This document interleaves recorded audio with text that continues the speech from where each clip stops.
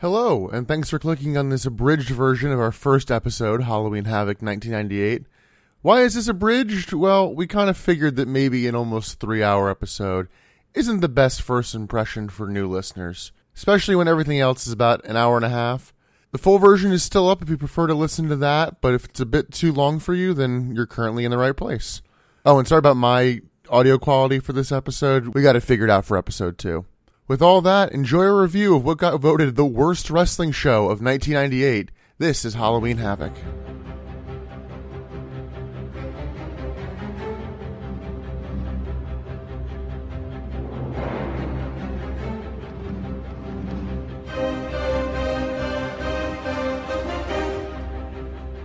Hello, and welcome to the Butts in the Seats podcast, where we take a look at the politics and the bullshit seen on screen during the downfall of WCW. Or as Emily knows it, the prologue to the invasion. I am your host, Nick Aiello. Along with me, I have Emily Schultz. Hello. Emily, how you doing today? I'm doing great. I've got a glass of wine. I'm ready to talk about WCW. Excited to start a podcast? Very! We've been talking about this for so long. We did like a test months ago, and we've been talking about it, and we just never did it. I'm glad we finally are doing it. Now, why are we doing this time period? You have a lot of information in your brain about World Wrestling Federation, like WWF, WWE, and I don't, but you don't really have a lot about WCW, and I know nothing except for the book that we read. Yeah, I have very minimal. So we listened to the audiobook for the death of WCW. We kind of wanted to live the experience and maybe along the way try to figure out what happened to all those millions of people who just stopped watching wrestling. But so how long have you been watching wrestling, Emily? How long have we been dating? Well, we just hit 2 years, so... So 2 years. And I have been watching since about 2006, so I'm almost 15 years deep. The only thing I knew about wrestling before starting to date Nick was The Rock was a wrestler, John Cena was a person. Was a person, not a wrestler. He was a person. And I thought that Hulk Hogan and Dog the Bounty Hunter were the same person. So. Explain that one? I can't. I don't know if I knew that one. Because I used to watch like MTV reality shows way back in the day, and Brooke Knows Best was a reality show, and it was about Brooke Hogan dating in the world in 2008. And Hulk Hogan would come on every once in a while, I guess. I can't remember. I didn't watch it religiously, but he made an appearance here and there. And I had just moved to the East Coast from Hawaii. I'm a military kid. And while we were in Hawaii, Dog the Bounty Hunter came to visit like one of the military bases. So I met him, and he has like that big macho guy look. I'm pretty sure he had like bleach blonde hair at the time too. So he always does. I didn't have a distinction in my brain between the man that I met and the man I'm watching on MTV. I was just like, oh wow, it's a big guy. Must be the same person. So I had to double check and see what Dog the Bounty Hunter actually looks like. He looks more like Mickey Rourke than he does Hulk Hogan. It was 2008. I had absolutely nothing to base any of this off of. But anyway, I guess this is Halloween Havoc 1998.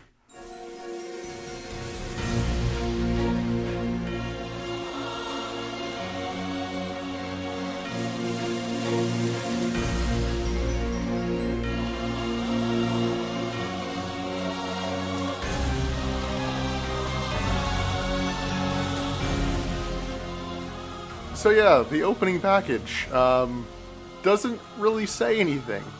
Honestly, I don't really remember the opening package. So I didn't notice it until I cut to the audience, but it was very Batman-esque music. It was very like operatic. Oh. But the opening package is just, there's nobody talking. It's just people posing and going down the matches of who's in them and them posing. But it tells you nothing about any of the programs. It doesn't say anything about any of the storylines that you'd be following. Which that was a big issue for me. We planned to watch the Nitros. Gotta get used to that. Well, I overall had a hard time not referring to everybody by their WWE name. Like I have like the Giant, and I'm like, nope, that's Big Show. Like, nope, it's the Giant. That was something that I did during the opening package. While everybody was like posing and they were introducing the roster or whatever, I was making note of, I remember them from the Invasion. I remember them from WCW or WWE.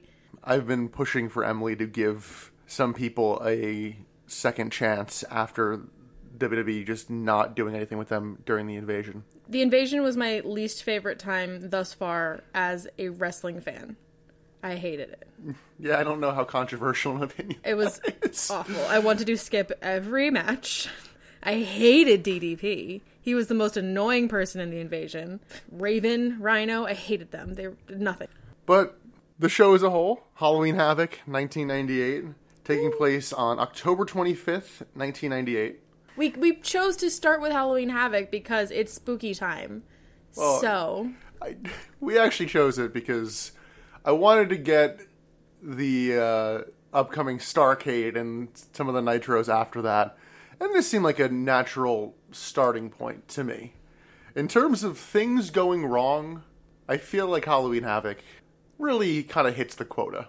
So would you say the things before this were just like, rainbows and butterflies and everything was great? No, there were always issues Okay. with the company, but WCW as a business hit its peak at Starrcade 1997. If you go back and watch that show, there's still issues. There's issues with, even at WWE's peak, there were issues.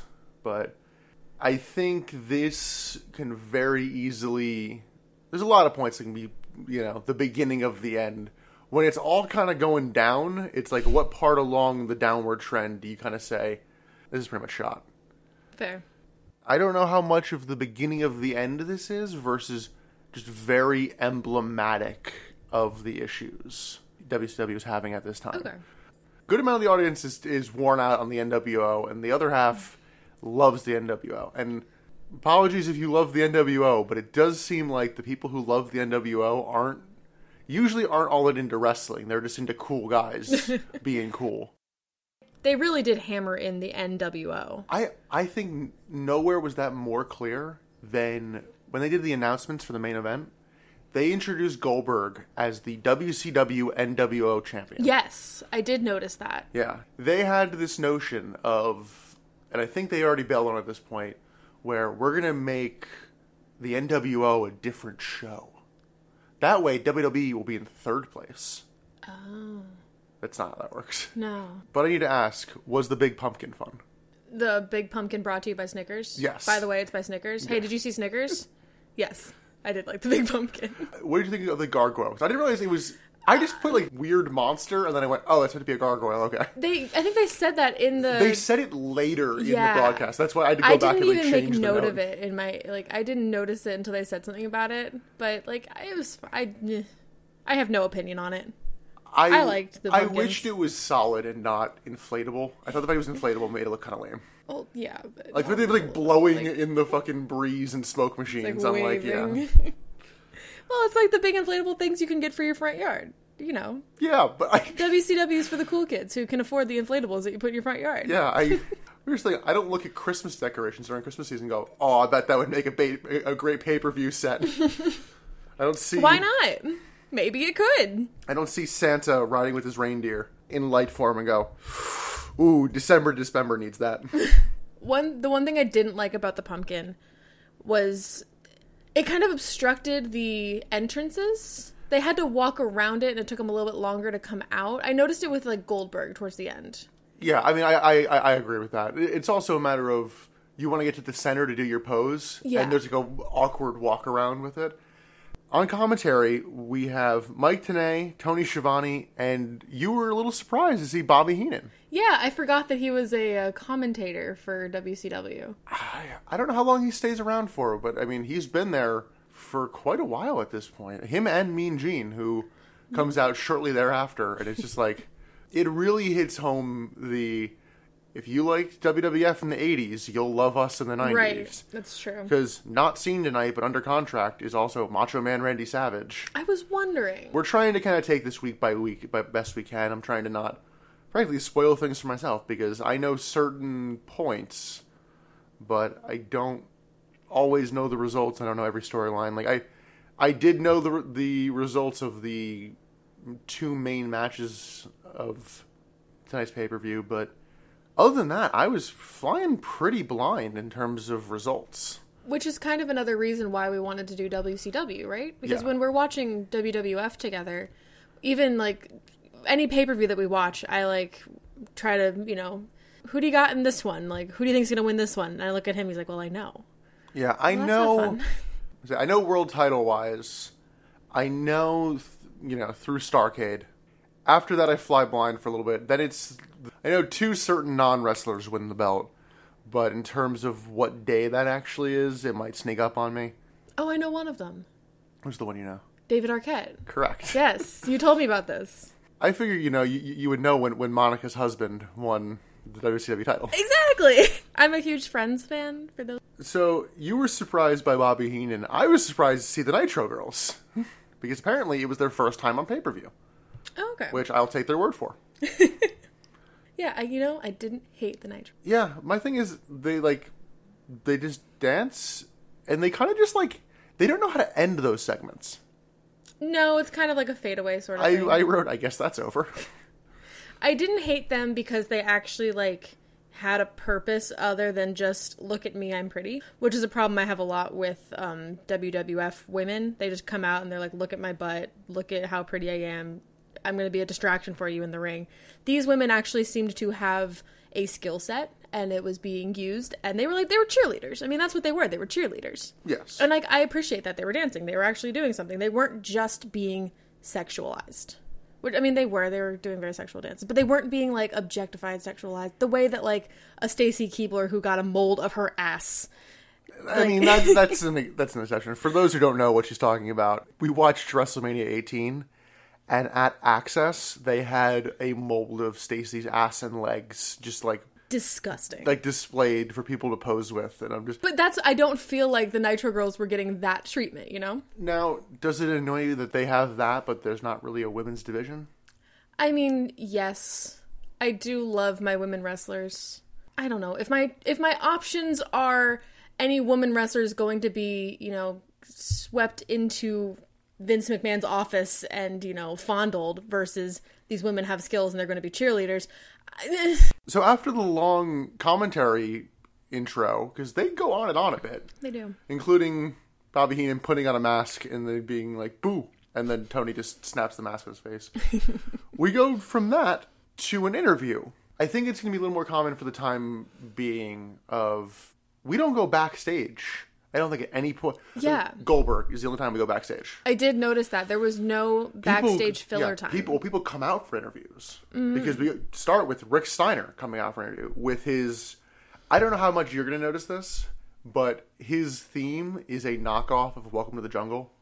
I really didn't notice a lot of themes. There was one theme I noticed, and I'll tell you when we get there. But I really didn't notice a lot of themes. They use Vanilla Ice logic, where if you change enough notes, it's legally a different... Yeah. So if you listen to his, it is very blatantly Welcome to the Jungle. DDP has... I think it smells like Teen Spirit. Jericho had his WWE theme, but has a ripoff of, I want to say, Even Flow by Pearl Jam. Okay. I'll take your word for it. Yeah. But Rick Steiner comes out, and we were a little confused, and it's more due to the promo later on, about what is Rick Steiner's match for this pay-per-view. Yeah. Because they were kind of selling it as, like, Mean Gene was talking to Rick saying, like, you're going to take on your brother. And at that point, I was like, okay, it's just brother versus brother. Yes, because Buff Bagwell comes out and is like, hey, I want to be in your corner. Yeah. Like, he comes out and says, like, hey, I'm on your side, man. I want to take these guys down. Let me be in your corner. Yes. And then Rick is like, nah, man. Well, Rick says he doesn't trust him because, so the Nitro before this, Buff Bagwell took a swing of a chair at Scott Steiner. Steiner dodged it. Yes. And Buff was like, hey, I'm going to leave the NWO. Took off his NWO shirt, which looked strangely homemade. If you watch back and you see the clip, like, I've seen a million NWO shirts in my life, just on various broadcasts. This looked like they ran out. Oh. Yeah, I don't know why it looked so strange, but it did. Huh. So basically Rick says, I don't know if I trust you, but sure. Be in my corner. Yeah. And immediately I was like, I smell a swerve. So was it in that interview that he was like, I'm going to, like, actually, no, I want you to be my tag partner? I don't think they said tag partner. I think it was, I'm going to be in the corner. Okay. This is just illustrating how confusing this match was. Yeah. The match was even happening for a while. Exactly. We couldn't figure out what the match was going to be. I knew that Rick Steiner was in it, and I knew Scott Steiner was in it, and that was the end. Yeah. And Buff Bagwell's going to be involved somehow. And I don't know if it's just because Buff Bagwell looks shady and just looks like a piece of shit. I was like, I know you just kind of turned face, but I feel like I feel like that was a false turn.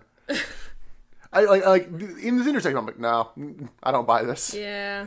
I also don't know how I feel about Rick's dog jacket. The dog face gremlin, as they call him. Yeah, and it had like little dog figures on his shoulder pads. Yeah, that was a little lame. I didn't like that so much. I was fine with the jacket was very wrestling, but yeah, the shoulder pads of it just made it look like a costume. So we leave that, and we're not sure what the hell that match is going to be. And for those who have been watching the Nitros, all of a sudden Raven comes out, because Raven is not scheduled to wrestle on this pay-per-view. Mm-hmm. And Raven gets no reaction. Yeah, it was like a negative pop. The crowd overall kind of... I thought they weren't mic'd well, but then during various points I'm like, oh, okay, you're alive. I can hear you very clearly. So right, and I think I asked you about that too. I thought they weren't mic'd well, and then honestly, like the main event happened, and I went, oh, okay. Main event and one other match. I was like, oh, I guess they just kind of don't care about certain things. Because also, neither of these guys are NWO.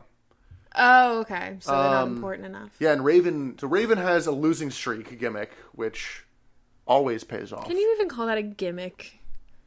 I was torn about when Jericho came out, because I want to watch these pay-per-views as authentically as possible. However, they have his original WWE theme, which is 95% similar to the one everybody knows. Mm-hmm. But just some of the audio balancing is different, and I like it better. I was just so happy to see him the way that he was introduced to me, because I love Jericho so much. So Jericho comes out, and then Raven starts cutting a promo. Yeah. He waited until Jericho made his whole entrance. I think Jericho was in the ring at this point, too. And then they cut back to Raven, and he has a mic. Yeah, and he's like sitting in the corner. That's part of Raven's thing, is he sits in the corner. Pouty boy. Yeah, you have issues with Raven based on the invasion, which I know. I don't think anybody who has seen Raven's WWE booking will argue with you. I think most people who are going to argue with you are going to be people who watch ECW. Mm. And, like, he was a big star there because Paul Heyman knew how to use him. I mean, he did impress me wrestling-wise in this match, which we'll get to, but his character, his whole, like, pouty, what about me, what about Raven, like, it's just annoying. Were you happy to see that carried over into No. So Raven sits in the corner and complains about how he slept until 11, and then he found out this match was happening, and he's like, no, I don't want to fight, which... That always works. I mean, like I get that. If I slept in and it was like, you gotta fight somebody later, I'd be like, no, fuck you.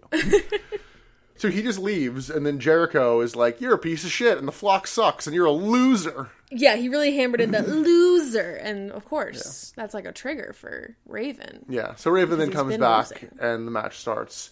Match starts a few seconds short of 13 minutes into the pay-per-view. Oh, really? Yeah. That far in? Yeah. I wanted to go back to that because there's the commentary bit at the start is very long. The opening package isn't all that long. No. That's the other thing. And then there's the Steiner interview, and then there's two promos. And there's like the Nitro girls doing their dance. Yeah. Yeah? Jeez. It takes a hot minute to start. This did feel like an episode of TV. More than a pay-per-view. It felt like there was pretty consistent interviews and run-ins. And we haven't watched a full episode of Nitro or anything from WCW yet, so I don't really know how to compare it. But I understand what you're saying. Comparing that to what we've watched in WWF or E, the episodes of SmackDown have a lot of backstage. Yeah. There's a lot more, like, talking one-on-one with the wrestlers. This, because there wasn't a lot of backstage, or there wasn't any backstage, I forgave it. So to me, it was like, we're always out, we're always in the ring, we're fighting. So I was like, okay, it's not the same. So in terms of matches, considering this is our first episode, I just feel like I should kind of tell you what our system's going to be. We did a pilot, and we kind of tried it both ways of going like straight up play-by-play versus highlights. And we found highlights works a bit better. So we're going to go with that. If anything, doing highlights is just not as exhausting. I don't know. It's Yeah. just... And depending on how good the match is, you may or may not get more highlights. Exactly. It was a matter of we did WrestleMania 18, and there were a lot of mediocre matches, and just going, all right, I'm trying to power through those. Close line to the outside. Yeah. Toss them back in. Yeah. So yeah, we're gonna just do highlights and go from there. And our first highlight is that Jericho goes for his cocky pin. I mean, I love it. Yeah, like I was geeking out this whole match. Even the announcers are like, I don't think he's ever won with that, but doesn't stop him from doing it. No. I was so excited to see him, and he was just so energetic, and like the level of energy and enthusiasm in this match just made me so happy. So I loved it. So I don't have too many notes on them as a whole, but like thoughts on the commentary as a whole? I thought they were very snarky. They were very snarky with each other. With each other, but like also like I'm convinced they do not like Disco Inferno. We'll get to that match No, later, they but do like not like Disco Inferno. yeah, like they were very snarky towards the wrestlers and at various points, and understandably so, towards the company as a whole. There's one in this match. There are a lot of low blows during this show. Yes, there are. I might keep a loose tally. I did not during the show, but at times we mention it. That was something I wanted to bring up in this match. Didn't Raven bite Jericho? Yes. That's a DQ, is it not? Welcome to WCW. There's a lot of things. Because he bit him right after Raven choked Jericho with his shirt. Well, relatedly, so they kind of go to the outside, and Raven drops Jericho kind of chest first onto the stairs. Like, after he set the stairs up on their side, and it's like that's a middle ground of, because you can whip somebody into the stairs in a normal match, and it's fine. But I'm like, once you set these up as like a weapon, it's like that was at least a gray area. Yeah, that is based gray. on the rest of the night, I was like, well, that's fine. But like, was also shocked. they were on the outside. Ref wasn't counting. No, not at all. But in other matches, Yeah. the ref was very obviously counting, so it's very case by case. So after dropping on the stairs, Raven then sets up the stairs, runs up them, and does like a jumping clothesline off of them. Yes. I thought that was kind of cool. It was too. However, I was turned off by the gray mats and the gray and like the silver guardrail. I didn't even notice. It just like... I mean, I noticed the guardrail, obviously. Oh, well, you noticed the guardrail when Jericho went for... Face first into the Yeah, guardrail. so Jericho goes for a diving clothesline to Raven. Raven kind of counters it and like... I don't know how much of it is him... Cause it looks like he kind of gives him an extra push. Yeah. But Jericho just goes forehead first Yeah. into the guardrail. It just looked like it hurt. Which, this is not unique to this night, but anytime there's that type of guardrail, I'm like paranoid for the crowd shins. Like the front, shins? like the front row, if they like go into it, the barricade sometimes kind of shifts a little bit. Fair. And That's fair. I'm always just like, because I'm 6'4", I'm a large man. And my legs are going to sit more forward than somebody else's. Yeah. I've experienced this on planes plenty. Yeah. 6'4" man versus 5'2" me. Yeah, we're gonna have different sitting experiences. I feel like that number just keeps going down the longer we're dating. Shut up. So before he smashes his face on the guardrail, Jericho hits his, I think they call it a triangle drop kick, which, funny to see how much it's the same as when he debuts. And also how quickly he shifts his style to the WWE style once he gets there. Yes, I did notice that because I liked this energy and this style better almost. Like, as we've been watching WWF, like, I still love Chris Jericho, but I'm getting less enchanted with him. Like, I'm less excited to see him as the time goes because, like, his matches are kind of formulaic. Yeah, we're and also boring seeing him in 2002, where I think even he would admit that it's like, it's not totally his best work. It's not his peak. But, like, I did make a note that the invasion really did Raven dirty because I was shocking myself with how much I was enjoying watching Raven fight and wrestle. I imagine part of it is because he was an ECW guy, that WWE was just like, okay, trash hardcore brawls. Yeah. And plus, you never know how much of that is, you almost destroyed WrestleMania. Oh, never forget. Yeah. Never forget how he almost Look into the golf cart story if you don't already know it. Oh, Raven. But, Oh, what a guy. Well, relatedly to kind of trash brawling, they're on the outside for most of this match. Are. Like, they you know, the running clothesline happens, they come back in, and then they immediately go back out. But there wasn't a lot of counting, was it? No, there was virtually none. Yeah. Yeah, the rules. Quote unquote rules. I even wrote down, there are no rules. No laws. Yeah. Were they drinking claws? No laws. Although, funnily enough, there are rules. because Chris Jericho starts unbuckling the turnbuckle pad, and the ref goes, "Oh, I shouldn't be seeing this," and then just weirdly has to distract himself by, like, talking to Raven, like, "Hey, I know, how's the wife?" And it's like, cause I'm like, is this no DQ or not? They never really said, and you would assume that if they don't say, then it's not no DQ. And then in classic wrestling tradition, because Jericho set up the turnbuckle pad, he gets thrown into it, of course. Again, like, face first. Jericho gets the Lion Tamer on Raven, which different than the Walls Jericho. Not the Walls, and it's also not the Lion Salt, because I was trying to differentiate them in my head, and it was confusing. He does do the Lion Salt in WCW, just not in this match. Okay. Wait, so Jericho gets in the Walls. Sorry, I almost said it there too. He gets in the Lion Tamer, and Raven manages to fight to the ropes. Mm-hmm. Followed by Raven hitting his finisher, the Even Flow DDT, which I found kind of funny considering Jericho's theme is a knockoff of Even Flow. Oh, okay. I was thinking about that. I don't actually know any of Raven's, like, moves. I don't know what his finisher is. Like, I don't know what his signature is. Yeah, that'll be interesting for WCW, because we've kind of talked about how having set finishers almost ruins matches of, like, well, clearly they're going to kick out because this wasn't one of the moves. Right. But yeah, his is just like a DDT. But Jericho kicks out of it. And then he hits a low blow right in front of the ref. And that's not a problem. DQ. By the way, that is one. Oh, no, the bite, that's two. No, I'm saying, I'm just going sheer low blows. Oh, okay. And even the bite, sometimes they'll kind of give you a count. So, like hey, stop it, come on. Yeah. I'm a little more flexible in that one, but a blatant low blow in front of the ref. Yeah. Kanyon suddenly runs in, gets knocked off the apron, which was immediately. Which is also a theme for tonight. People interfering, getting knocked off the apron, and at least this match ended shortly thereafter. Jericho puts the Lion Tamer back on Raven, and he taps within like 3 seconds. Yeah. And the announcers basically call him a pussy, or they call him a quitter. But yeah, at least Kanyon, didn't have time to do anything versus later matches. Like, well, I guess that's it for me then. Time to hit the showers.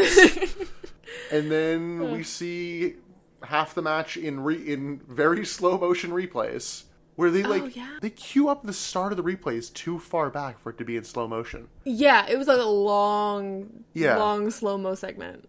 I think they did it with all of them. When they show the replays, they end it with the person coming out. Like a shot of them up on the ramp when they first came out for the entrance. I did notice that Jericho was very jumpy. Oh yeah, he did very schoolgirl style jumps when he won. And I loved that. He's great.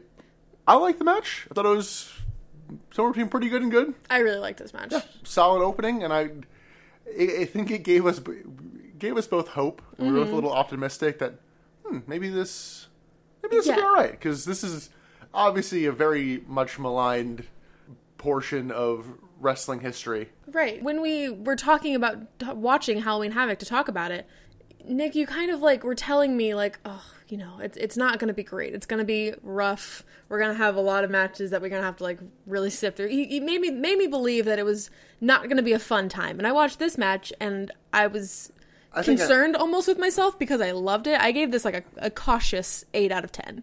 I think I more meant as a whole in terms of what we're going to watch. Throughout. Yeah. Yeah. I was just very nervous because I really liked this first match. And I'm like, oh God, is my taste in wrestling garbage? Well, because to my knowledge, for the most part, and obviously there are exceptions, we have one of them later, match quality isn't always the main issue. It's storylines and logic. Yes. We stopped the pay-per-view while we were watching because I expressed this to you and you told me that because in that match we're going to talk about later, I kind of enjoyed it. You hated it for the logic reason, and that's when we kind of talked about that. But we'll bring that up again. And speaking of issues with logic, Hollywood Hogan and Eric Bischoff come out, and Hogan gives Eric Bischoff a little kiss in the head. Yes, he did. Like he's his little brother. It was very cute. Yeah, so Hogan talks about him beating up Horace Hogan, and I don't care. Yeah, I was trying to figure out this. Hogan. I was trying to figure out this storyline while they were telling it. So apparently, Horace Hogan is Hulk's nephew, kayfabe nephew, his dead brother's son. They really want you to know that Hulk Hogan's brother is dead, and he beat up his dead brother's son. So his nephew. This may be up for debate, but I'm like, if you're turning on family, does it really matter if their parent is dead? I mean, guess no, but no. You know what it really is? They don't really specify when his brother died. No, they don't. So, like, if it was last week, then, oh, absolutely, you're a shithead. But if he's been dead for 20 years, Yeah. like, how does that make a difference? Also, like you turn on his dead brother's son. Horace Hogan looks like he's in his, 30s. Yeah. It's not like it was a child. When they were first, when they were talking about this match that happened prior, they were talking about, Hogan beating up his nephew, or I'm sorry, his dead brother's son. And to me, it sounded like it was a child, like a young person, like the Dominic Mysterio sort of thing that's going on in current day. But wait, WWE. don't you remember Horace Hogan from Brooke Knows Best? No, I don't. I don't think he was on it. So yeah, Hogan also says he's going to beat up the Warrior, and a bit that made me laugh. I don't even know if you noticed it. So Hogan is commentating over footage of him beating up Horace, and then in the footage, Hogan starts cutting a promo. So you have Hulk Hogan talking over Hulk Hogan cutting a promo. I did not notice. It made me laugh. That's fun. The production quality as a whole, kind of, you can sense WWE has always kind of mastered that a little bit better. Yeah. Like, there's one video package tonight. I think it's just Kevin Nash and Scott Hall. Yes. I mean, I guess there is the intro. That's the only one. There is the intro one, but that's not really. That's bordering on a Windows Movie Maker photo slideshow. Yeah, really though. Yes, I wouldn't even call that a video package. So yeah, it must just be the one. Yeah, kind of a nothing promo. I mean, they're both good talkers, so it's nothing horrendous, but the show would have been the exact same without this being here. Yeah. And on a related note, up next we have Meng versus Wrath. Who versus who? You have seen matches with both of these guys. Meng looked familiar. Meng has been in WWE as Haku.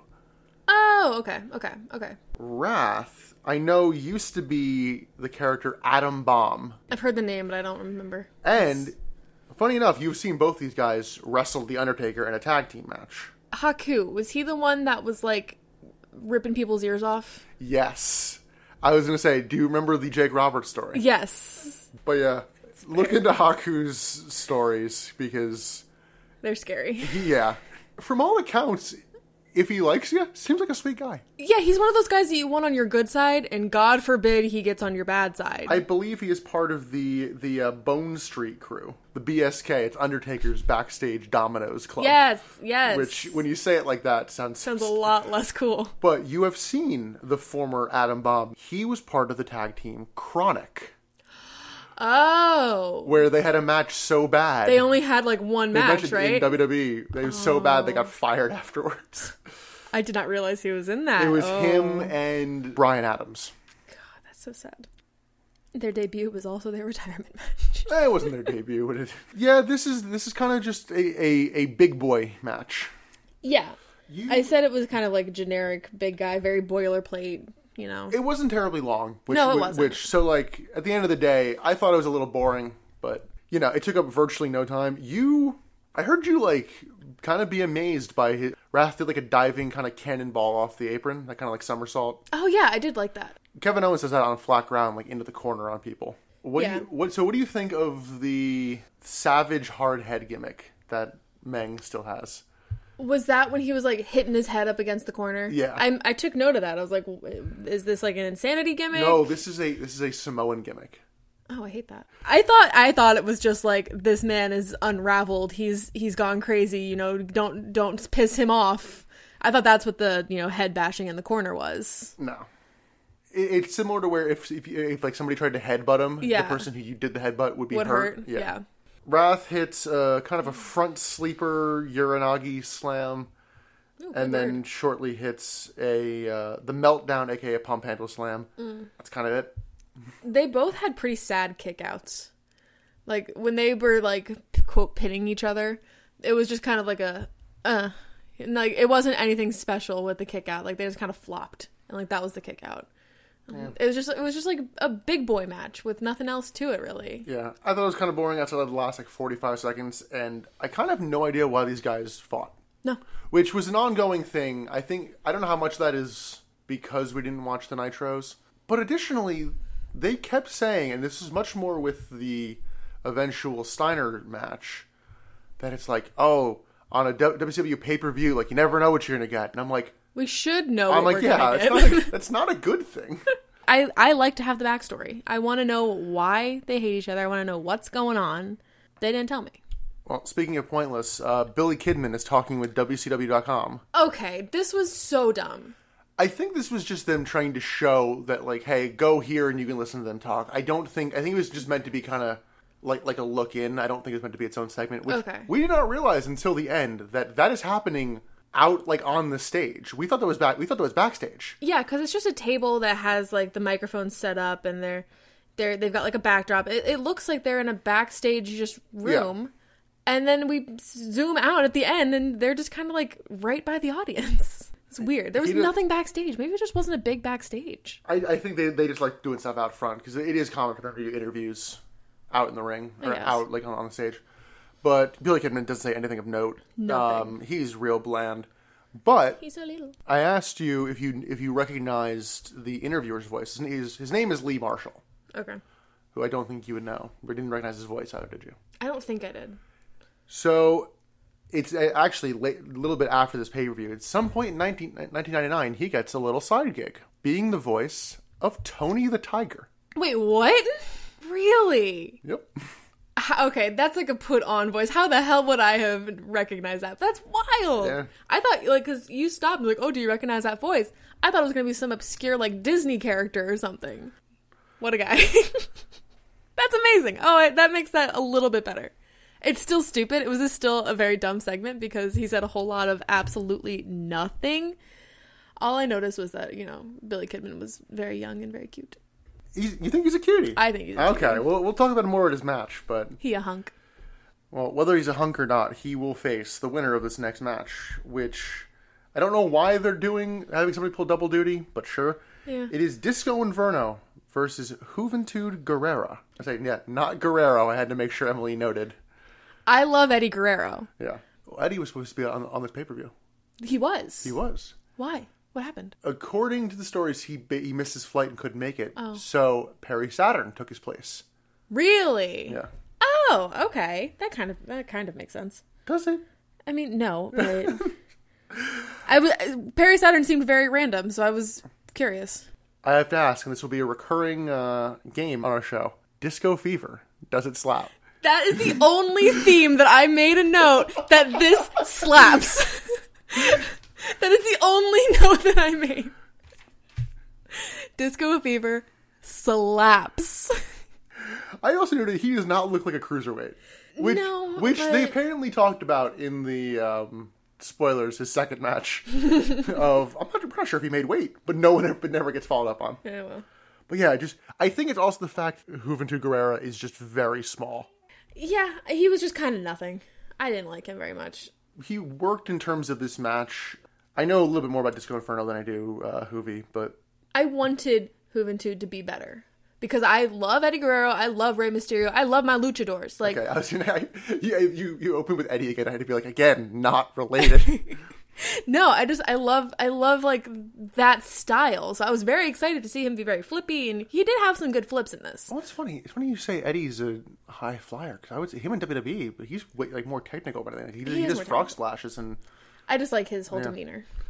Yeah, this is a pretty fast moving match, although maybe a little bit too fast because at one point they try to do this like flip over arm drag and they end up botching it and then go right back to it. They do it immediately again. Yeah, which always drives me a little bit nuts when it's like cool, you were setting up for this spot and you botched it.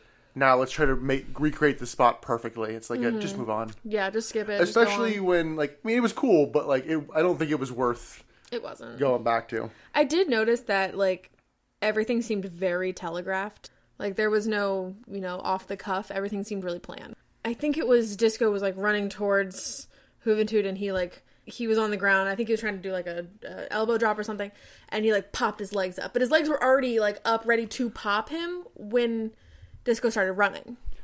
Yeah, I'd say a little bit of that is probably just a holdover from Juvi's background. I did it's funny, I like the setup for it, but not so much the payoff. Juvi is laying in the ring and then slides his legs out to hit a head scissors on Disco on the outside.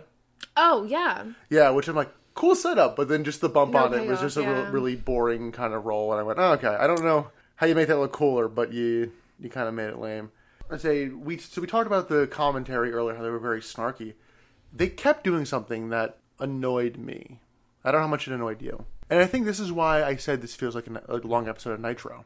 They kept hyping up stuff later to come in the show. They did. I'm not going to change the channel. I bought the pay-per-view. That's true. I didn't even think about that, but yeah, they did. I did notice that. They just keep talking about the stuff coming up later, and I'm like, you have my money, figuratively. WWE has my $10. But yeah, I did notice that. Is it just because they really didn't like Disco Inferno, and they were just like, well, I think we gotta talk about something. I think it's just their reflex and the way they want the commentary to happen. Okay. They want the show to center around keeping people interested. Or they wanted to center around the main guys. Yeah, I don't know. I didn't love this match. I mean, I really like Disco Inferno and his theme. You do? Cell Laps. I did like yeah, that. I know. I was disappointed by Juventud, so I really like Disco Inferno. Yeah, Disco Hit, I'm learning, is one of my low-key favorite moves. It's like a running, spinning neck breaker. For those of you who know the McGillicuddy, it's that. For the 6 of you that remember Michael McGillicuddy's finishing move in the Nexus before he became Curtis Axel. This is all over my head. I'm aware it is. This is for like 4 people. But it's like a running kind of neck breaker, and he swings, and when he swings, he kind of like snaps like the neck down. A little bit after that, Disco does the giant swing.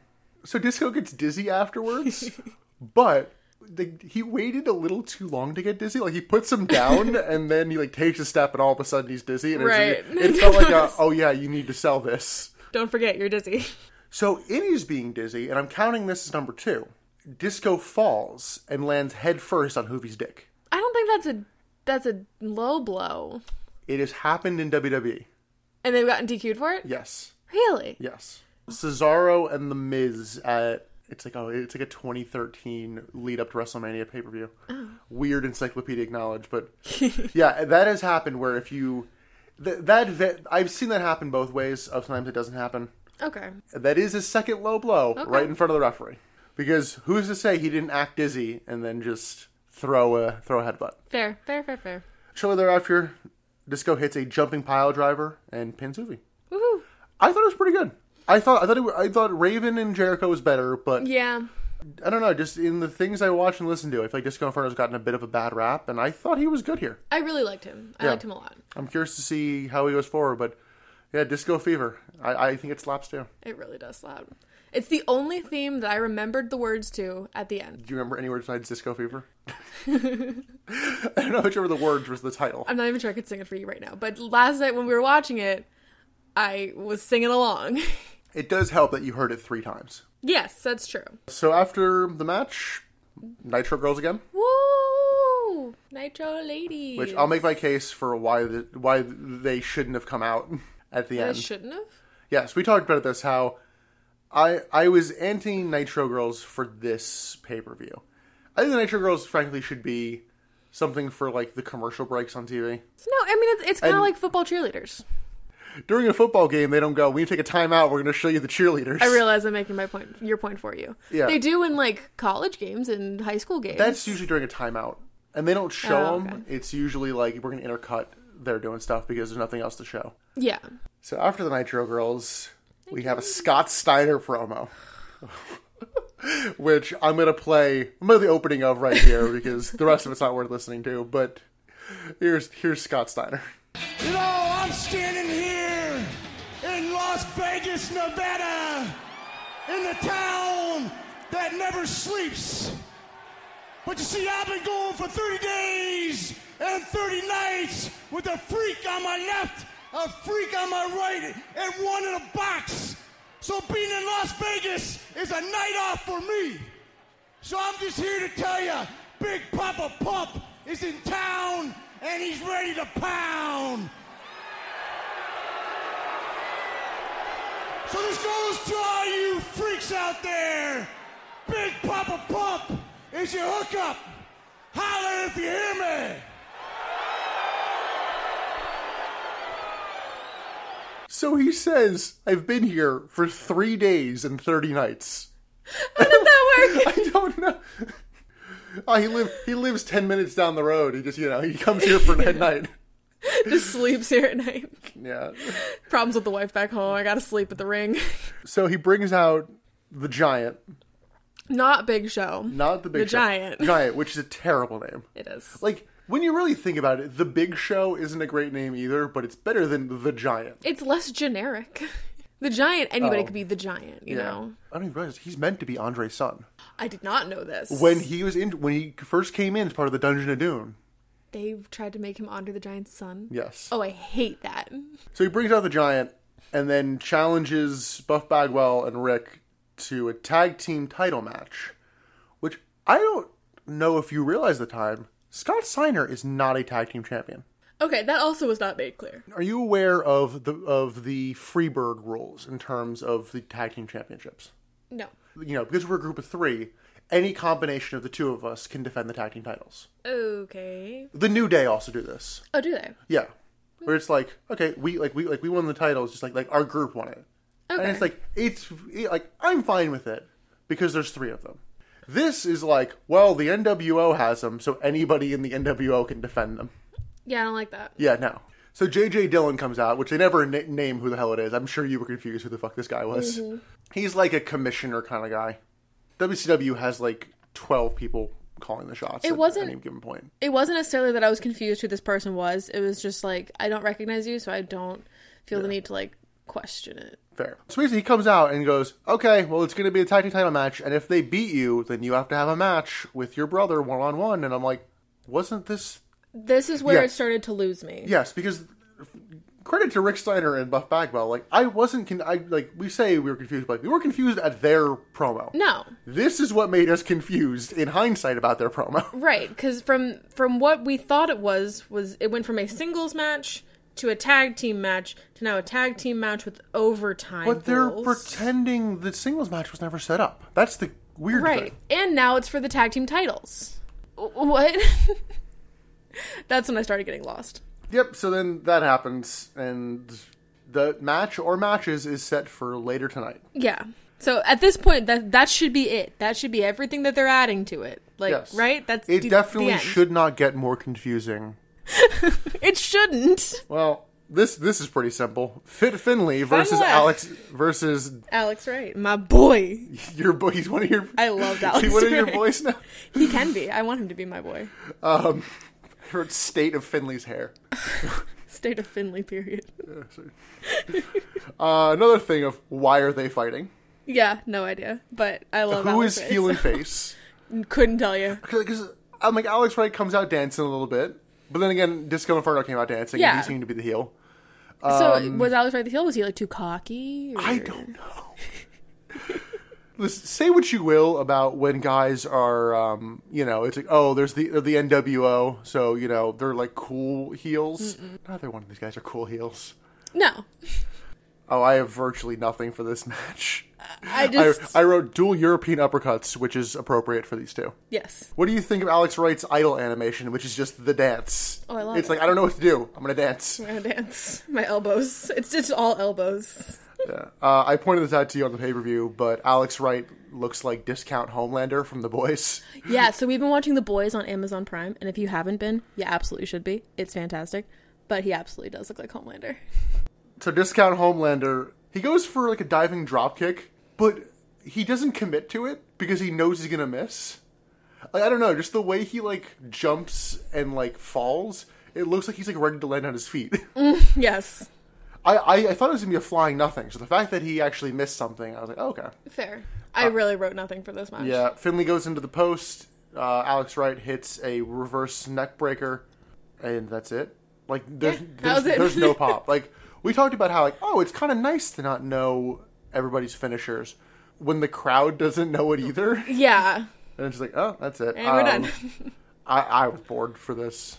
I wasn't because I enjoyed them. I do wish it was a longer match. I do like how energetic Alex Wright is. He's just doing the most extra stuff. Like, he's so extra. I love it. Really? Because to me, it seems like he's oh, no, not I loved enough. it. Oh, no, I thought he was. But can we clap it up? For? There was no... to my knowledge, there was no reason there should have been a DQ during this match. You're right. I don't think there was. There was no biting. So, similar to the Billy Kidman WCW interview earlier, WCW.com interview, Ernest Miller's there. And this one also just fades out in the middle of talking. It seemed like, honestly, it did seem like him and Lee Marshall were having fun with each other, but This one did seem like it had more substance. these don't seem like they're designed to be like substantial. It's designed to be like, hey, go here and actually listen to the substance. You know what I mean? Fair. This one just, it didn't seem like Yeah, you it were was just Ernest Miller listening. talking about all these nicknames he has, and Lee Marshall going, there's already people with these nicknames. You can't call Right. yourself this. But this seemed like they were actually talking about a topic when Yeah. in Billy Kidman was just kind of like chit-chatting about nothing. Like, I just want to get a beer with Lee Marshall after this. Yeah, right? I want to drink with Tony the Tiger. Next up, we have the previously mentioned Lodi versus Saturn. Not Perry Saturn, just Saturn. I don't like Lodi. In the former Flockmates match. Yeah, I'm not big into Lodi either. I think his gimmick is so stupid. I hate it. The sign thing, I don't like that. That was really dumb. And even like the signs that he did go for to like put up, they don't say anything. I love Texas. What does that have to do with the match? Wait, you don't like his Love Actually gimmick? That's not a Love Actually gimmick. I did laugh at doing Lodi's entrance. He's like, been requested to be announced from anywhere in the world besides Las Vegas, Nevada. That did That make made me laugh, and I'm like, that's such cheap heat, but I'm fine with it. I don't mind a cheap heat pop. Like, I don't mind that. So then Perry Saturn comes out in his beret and his mesh vest. What really threw me off was the vest he was wearing. It was like Yeah. Not a leather great look. netting. Not a great look. It came off more dominatrix than Army Ranger. I assume this will be quick. Was it quick? I don't feel like it was that. I don't feel like it was quick enough. I think it was actually one of the shortest matches, but it still felt It was too drag. long. This is the longest squash match I think I've ever seen. So apparently Saturn was Lodi's slave as part in the flock. Oh, what? Yep, just apparently when they're in the flock, something happened and they were slaves. And the reason the flock no longer exists is because Saturn beat Raven and they had to disband. Oh my. These are some really flimsy stories. Yeah, we both got annoyed by Lodi constantly going to the outside and going to get his signs and holding up signs. And I'm just Stop like, taking my signs. I'm like, Leave this- my signs. Shut I'm up. like, this is a squash match. Like, this shouldn't be going this long. But I did like Saturn's offense. He has a bunch of kind of suplexes and some slams. Again, like, they made Saturn look pretty good in this match. Yeah. And then, like, I looked at Nick during it. I was like, do you remember Moppy? Remember when they did the Moppy thing in WWF? He went from this to Moppy. He was part of the Radicals in between. Yeah, he didn't really do much in the Radicals, though. Fair. So Saturn hits a Death Valley Driver and wins. I think I saw how much time it took up, and it was like only like 5 minutes. I'm like, this felt so much longer. It really did feel very long. I just don't like the sort of chicken shit gimmick. I don't know how much they're going to do with Saturn, but he looked good here, and I'm hoping to see much more of him than Lodi. I hope so. Next up, Nitro Girls again. Woo! Oh, also, no should have been DQ'd in this match. True. Still a bad match, but no DQ. Next up, we have part 2 of Disco Inferno's night. Him versus Kidman. Not Billy Kidman. No. Kidman. Kidman for the Cruiserweight title. What do you think of Billy Kidman's look? Okay, so I think that he looks exactly like Bender from Breakfast Club. I don't remember the name of the actor, but that character in Breakfast Judd Club. Nelson. Judd Nelson. Who I think is pretty much only known for that. But, like, when he came out, immediately at first I was like, ooh, this is a Jersey boy hunk. And then as he kept going, I was like, oh no, that's Breakfast Club. I said it looks like if Bret Hart originated in ECW. Okay, I can see that. But, like, I didn't mind it. I thought he looked really straight, and the really fucking good. work boots, like, it just... I thought it looked good. He looked scrappy. His finishing move is a shooting star press. That's not what somebody who's a shooting star press would wear. No, fair. Like, but- Raven should be in that.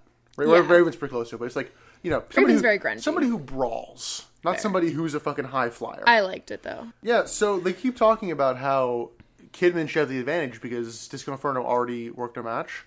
And then Disco Inferno just works him over for like the first 80% in this match. And I'm like, wow, you're making Kidman look like shit. Yeah.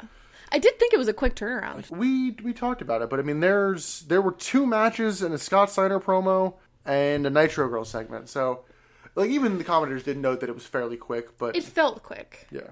I think the commentators were even like, oh yeah, he's been backstage trying to keep himself warm. And then one of the other ones like, nah, he was taking a nap. Yeah, I heard that. And I'm like, you can't. I'm like, you can't say it was really short and say he took a nap. took a at the same nap. time. Like, make up your mind. But yeah, Kidman just gets worked over Yeah. and worked over and worked over. It's that whole underdog thing. Disco hits his finisher, and then Kidman kicks out. Exactly. And I'm like, man, Kidman looks like a fucking jobber. Oh, there was one thing that I absolutely hated in this match. All right. So I've noticed that in WCW more than WWF, they do more in-ring kind of like talking to each other. Like in character kind of like chit-chatting, saying their like character just lines. Like mouthing off, which I like. Disco Inferno had a line that he said to Kidman. I guess it's like one of his gimmick lines, but he like had Kidman on the ground, looked him in the face, and was like, "Kidman, turn the music down." "Yes, Mom." I was like, that was so dumb. What the fuck? Oh yeah, I remember you noted that. I remember like half an inch of what he was saying, and then you pointed it out, and I went, "Yeah, it was a little lame." That was so lame. What'd you think of Disco doing the Macarena at various points? So you know how I feel about the Spinaroonie. Similar to that, I found it really dumb and almost insulting to watch. It's just taunting. I don't like dance taunting. I think it's dumb. I don't like dances. I don't like dance gimmicks. Doing the Macarena in the ring as a taunt, that's not a taunt. There was one nice moment in this match, because I thought this match was kind of meh. I did like, Kidman is going for like a run up the ropes bulldog, and at the very last second, Disco turns and kind of turns it into, it counters it into like a back suplex. Like, it happened so quick, it was almost like, I don't think even the announcers knew what to make of it, but it was a nice little moment. Then Disco goes for another pile driver. Pile drivers, when they need to get countered, it's like, nope, they were actually going for a power bomb. I'm like, were they? Right. Because Disco does the Macarena before going for the pile driver, which then lifts all the way into a power bomb, which Kidman then reverses into a facebuster and then hits his terrifying shooting star press.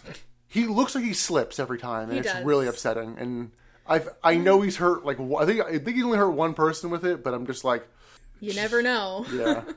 Said this was kind of nothing match. I said, Kidman looks lame for almost losing to somebody who wrestled earlier, and like because the announcers are like, Kidman has the advantage, and it's like, no, he doesn't apparently. Kidman it's like it was way too one-sided for most of it for somebody who was wrestling on the second match. I thought it was fun. I didn't hate it. I thought Disco looked pretty impressive for it being his second match of the night. Which is usually better, this match or the Disco and Hoovy match? This match. Really? Okay. Yeah. I like Hoovy. Hoovy really disappointed me. I really didn't like his style. I didn't like his moveset. I just didn't think he was a good wrestler in comparison. Next up, we have Rick Steiner and Buff Bagwell versus Scott Steiner and the Giant. Ooh. So I'm going to splice it in here, but do you notice like the huge mouthful the announcer had at the beginning of this match? No. So because the announcer had to explain the match of what happens if they win, and then immediately had to do the long NWO intro for Scott Steiner and the Giant. Oh no! It was like, it felt like 2 straight minutes of this guy going. Halloween Havoc continues with this one-fall contest for the World Tag Team Championship.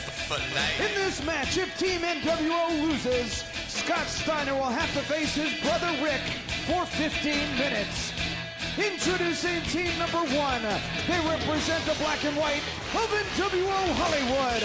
And tonight, they are defending the World Tag Team Championship. Introducing first, from Detroit, Michigan, Big Papa Pump, Scott Steiner. His tag team partner stands 7 feet 4 inches tall, and he weighs 552 pounds. He is the Giant! So yeah, that was a mouthful, and... I mean, fair, because it took so long for us to figure out what this match was gonna be. Yeah. Speaking of mouthfuls, the Giant is smoking. Okay, yeah, that caught me off guard. He came out and he just had a lit smoking cigarette in his finger and was taking puffs on his way to the ring. I was like, Do you know why he's smoking? Because it's 1998 and everybody smokes. And Eric Bischoff went, okay, we're gonna have that be your gimmick too. That way you stand out. He needs to stand out? He's 7 foot tall. He's massive. He needs to stand out. It's like, oh yeah, we also want to make sure people know you're a bad guy. He's in the NWO. What? I'm aware. I looked into the why he had the cigarette earlier, and I just started laughing during it. Yeah, that's fucking annoying. It's such a dumb reasoning. Oh, I hate that. Yeah, and additionally, did you catch what happened on Nitro to Rick Steiner? He got interrupted by somebody. No. He got interrupted by Chucky. What? The doll? Yes. Did I, like, black out? They didn't show it. They just they mentioned he got interrupted by Chucky on Nitro. Missed that. Yeah. Not a whole bunch of context for it. Basically, Chucky was there to promote his new movie and just interrupted Rick Steiner and mentioned maybe he'll have Scott Steiner in, like, one of his next movies. Listen, among the laziest pop culture references, like, at least RoboCop did a fucking run-in. What? That happened. What? This is more late 80s. RoboCop did a run-in and, like, someone was, like, stuck in a cage and they, like, bent the cage to, like, get in. Oh, God. Like, that's why when you ask, is like, is this the beginning of the end? I'm like, well, they had a RoboCop and the Shockmaster back in the 80s. The beginning is the beginning of the end, if you really want to go that far back. Whoa. Yeah. Okay, I like that, actually. I think that's better. Would you have preferred Chucky to interfere in the match? Is that what you would I want? think there was enough interference in this match. Yes, you're absolutely right. This was one of the first times I went, shit, maybe the crowd isn't poorly mic'd. Maybe they just haven't cared. Because you know the crowd loves? Rick Steiner. Yeah, why? I mean, the Steiners were an amazing tag team. Okay. And yeah, I guess they've just been doing a good job building him on TV, and you know, Scott's been a piece of shit, so they want the brother to kick his ass. I guess I've kind of like, I don't know if I just haven't been absorbing the fact that Scott Steiner had a brother. It's that like Rick Steiner never hit the singles career heights that Scott Steiner did. So I think people very easily overlook him because you know what Scott Steiner looks like. Like when you picture Scott Steiner, you picture Big Papa Pump, as you hate. I hate that term. Here are the Steiner brothers. That's that one Scott. Wow. Is he a hunk? Is young Scott Steiner a hunk? Maybe. He's massive. Yeah. He's cute in the face, yeah. But I feel like if he hugged me, he might accidentally kill me. You want a hug? Huh? I'm very small. Yeah, so like I'm kind of curious to see what they do with Rick's singles run here because I know it doesn't go anywhere too terrific, but does it last for a while? We'll see. You don't know. I don't know, but like it's weird that you don't know things. The crowd loved him. I'd say it was pretty back and forth action for the most part until Rick hits a clothesline, and then it's like he has Scott pinned, but all of a sudden Buff wants to tag. Yeah. I do get annoyed when people stay down for story reasons. Yeah. It's like, it always makes me laugh how if you get punched during a match, you're fine. But if you get punched during a promo segment, you're like, nah, I gotta go. I always found that funny in like the promo segments with the wrestlers. Like, they can take a million jabs, but then the second they're in a promo and they're on the mic, like, you poke them and they just flop out. Like, come on. I'm fine with that with refs. It annoys me. Well, it annoys me too, but it's like, okay, that's fine. They're all made of glass. But then, like, when someone's a special guest ref, like the properties carry over. So Bagwell wants the tag, and then he just turns on Rick Steiner. Who could have seen that coming? And do you want to get frustrated about something? I'm already frustrated. Think about this. Buff Bagwell tags in. He then turns on Rick Steiner. He then leaves. Rick Steiner never tags back in. Oh, so they should have been counted out. Yep. That would be a very WCW move to overturn the title change because of that. Yeah. We'll see if that happens. Oh, that's annoying. But yeah, I realized I'm like, he's the legal man, and he just left. That should have been a DQ count out. Yeah, and he low blows. I was gonna ask. Yeah, so in these two segments, there are 4 low blows directly in front of the ref to Rick Steiner. I will let the Buff Bagwell one go because it's weird if you can low blow your tag team partner. Yeah, but still. It's like can you get disqualified by hitting your own partner with a chair? They shouldn't have a chair. No, but there's chairs around. I don't know. So Bagwell turns and the commentators do a funny bit of this of like, he got us again. I know many of you may have seen this coming. It's like... Yeah, no kidding. It's like we all saw this coming, man. Yeah. I think you're the only one that didn't. So then Bagwell runs to the back. And Rick just gets worked over. Yeah. And worked over. And worked over. And worked over. This is where it gets exhausting. I actually wrote that, I'm like, the match probably should have ended there. However, they want to achieve a different goal. Because Scott holds Rick up for the Giant to hit a top rope dropkick, which scared the shit out of me. Well, it scared you. I want you to think about the fist. If he hit it, what would happen to Scott Steiner? Fair. That is a issue a lot of people don't realize with the I'm going to hold them up and you hit a move. Like, how? First off, as we talked about, 90% of the time, the person they're going to hit moves and then you hit your own partner. Yeah. There, it's like, if you hit it, what the hell happens? It's like if you're going to go for a spear and then you're holding the person up like in front of you. It's like you're both going to get hit. You're both going to go down.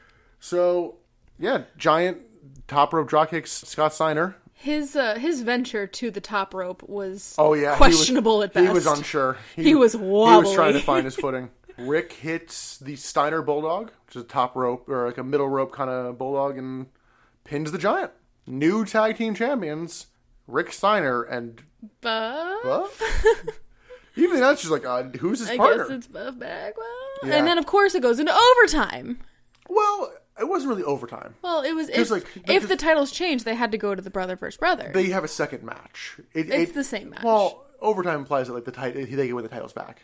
Yeah, that's part of the reason why I think they're going to change the titles back. Yeah, is because they don't know who the fuck Rick Steiner's partner is going to be. I mean, yeah, same. Yeah, we haven't been watching, so I don't even know who in story would make sense to like save the day. You know, I'll be your tag team partner. Like, I don't know who that would even be. Somebody fighting the NWO. I don't know. I forgot after one of the low blows, the commentators actually acknowledge that like the rules committee needs to take a look at that move. Oh yeah, because it happens so often. It's like, are you telling me that's legal? That's the line. Like all the other stuff that's DQable. That's where you cut it off. Well, now we got to look at it. Yeah, what? and we have the fourth low blow to Rick during the Rick versus Scott match. After Scott just tries to leave and go, no, I don't want to fight. Then Rick brings him back. So they actually acknowledge there was supposed to be this match originally, and it was going to be no DQ. Yes, they do. But that no DQ thing had not been said prior. Yeah, the commentary starts to get annoyed about the low blows and the change of the rules. Scott tries to kind of leapfrog Rick when they're when he throws him off the ropes, and Rick catches him, hits him with a beautiful kind of power slam. Yeah, like I do like the Steiner's offense. So I did kind of say that this is another kind of like just big guy match. A little bit, yeah. Yeah, but it was entertaining. Like I did enjoy it. Like it was fun to watch, but it was just big guy versus big guy. The logic of a lot of it killed it for me, because then somebody in a suit and a Bill Clinton mask comes to the audience. Did we confirm that it was a Bill Clinton mask? Yes. Okay, there was a question about that last night. Comes to the audience, beats up security. Stevie Ray from the NWO, Booker T's brother, comes down and hands this person a slapjack. So he's still in the mask at this point. Also, why did Stevie Ray come down? Because Stevie Ray just vanishes after this. Yeah, he just kind of appears and then disappears. Yeah. Like, why didn't he just break it out with him? I don't know. Because he came from the audience. Yep. Comes from the audience, and then he knocks out the ref, knocks out Rick Steiner. I forget if he demasks first or not, but then it's Buff Bagwell. Yeah. Why? Why were you masked? You've already turned on Rick Steiner. You don't need to turn again. Also, when they knock out the ref, the bell rings, which you didn't catch. But it definitely rings. So the match ended. It should have been a DQ match because there's interference. Yeah, but he hit the ref. I've seen that happen where if you like someone knocks the ref, it's like, okay, the match is over. But not the ref. Bell rings, and then Scott tries to pin Rick, and Buff takes the referee's like arms and tries to count 3. Yeah. And Rick keeps kicking out. Scott hits a top rope Frankensteiner. Yes. I did like the Frankensteiner. Yeah, no reaction for it, though. I know. And Rick kicks out again. Rick turns the tide, hits a Steiner Bulldog off the middle rope. Then a referee comes down and counts the pin. Rick wins. Even though the match is over? Yeah. Question mark? I don't know. Why Buff had to hide his face to interfere again and come through the crowd? Yeah, I don't know. Because he left through the ramp. He went through the backstage. It was a mess. I thought Rick did well. It was a mess. I think Buff Bagwell was the reason this kind of went to shit. Probably. The one thing I did find funny was the ref that got hit. He just kind of and Buff was using to flop his hand to count it. Charles Robinson for those, because he is a current day WWE ref. Oh, is he? Well, he was just kind of lying dead in the ring. He just kind of got thrown out of the ring, just ragdolled out of the ring off the side. He just got yeeted out of the ring. But props to him for being out of the way. We'll address this in a later match. No, that is not next. Oh. Next is Kevin Nash versus Scott Hall, with our first and only video package of the night. Although, the voiceover guy, I didn't realize it was a video package for them at first, because he sounded like he was about to sell me a DVD. He did kind of have that timbre. Yeah, he just has that voice of, like, the rise and fall of WCW, available now. But I'm like, oh no, this is them documenting Scott Hall's alcoholism. I'll give them props for actually telling us the reasoning behind this match. Like, it has a story, and it carries through the match. There is a story. Yeah, the Hogan has more. I don't think it's a coincidence that two of the guys with the most sway in the company get a video package. Yeah. No, it's not a coincidence. Scott Hall's alcoholism and them making stories out of it. Thoughts? It's funny. Addiction is funny. It's entertaining.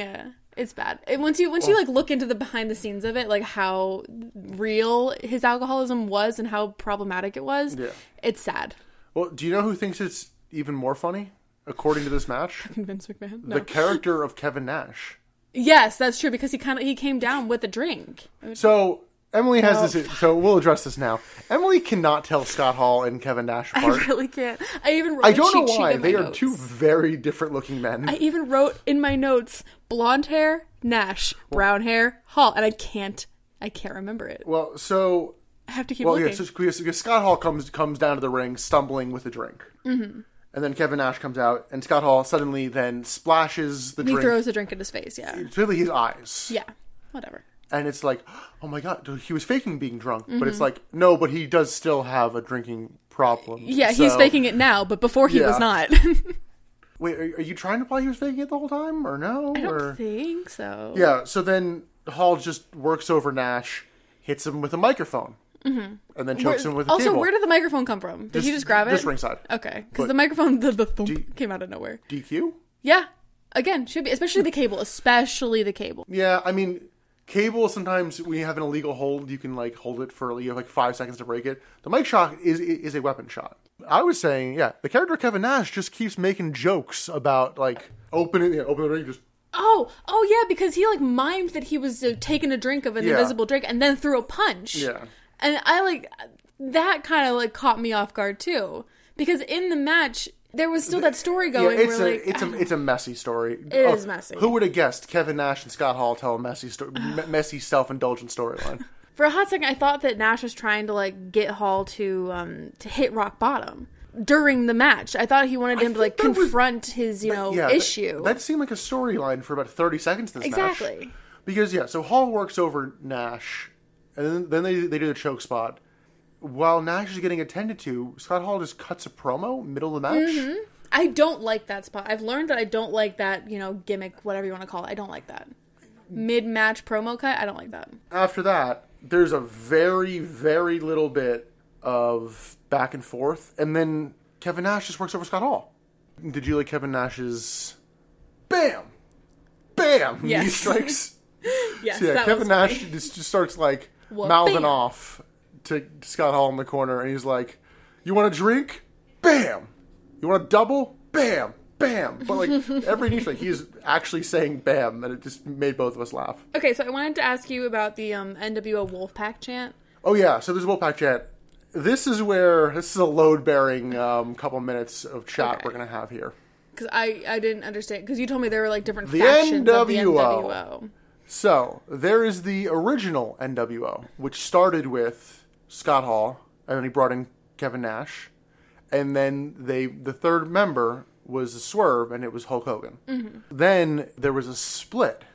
There was NWO Hollywood, kind of led by Hulk Hogan. Sure. And then there was NWO Wolfpack, which kind of more the face group. Like Sting is part of that. Kevin Nash is part of that.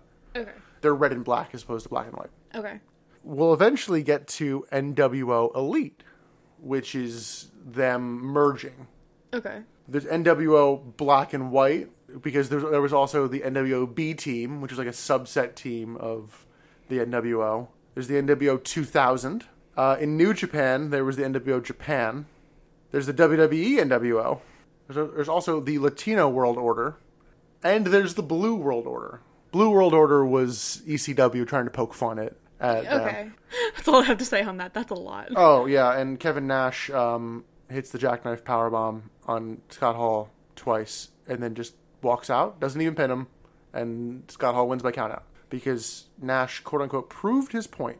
So he just let Hall win. I don't know. That ending was horrible. I really hated that ending. Lame match. Lame ending. Lamer finish. The Nitro girls are back. Yeah! My excitement is fake. Don't worry. I'm not that excited about these women. I'm glad none of the heels run in and like threaten to like beat them up, which I'm sure will happen at some point. But next up, we have what I thought was a little bit of a dream match for me. It was Bret Hart versus Sting for the U.S. title. And did this live up to your expectation? No, I don't know how much it was supposed to either. Okay, because I didn't enjoy this match. Yeah. I was really disappointed by this. Yeah, we'll talk about it a little as we go. But it feels like anybody who's part of the NWO or like affiliated with them takes 3 years to come out once the music starts playing. It was driving me nuts at various points. He did take his sweet time. I to the point where I thought there was going to be some sort of story. Yeah. And I was like, nope, just he's being late. So commentary mentions personal issues between these two. But they never tell us what the personal issues are. No. I have no idea why they're fighting. Yeah, it's Bret Hart kind of turned on the Wolfpack and like he's like, all right, I'm kind of friends with the NWO Hollywood. Heel turns are relative in WCW.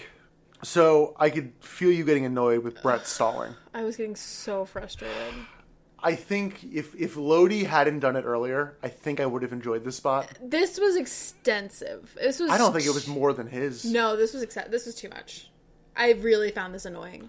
I just don't like that spot in general, I guess. Like, just get in the freaking ring. Like, just get in and do your thing, get out. Like, why? You're getting worked. Literally, this is heel heat they're getting from you. Ugh, I hate it. It's so annoying. According to what you're saying, Bret Hart did everything exactly right. Yeah, probably. He's a heel. I just found it really frustrating.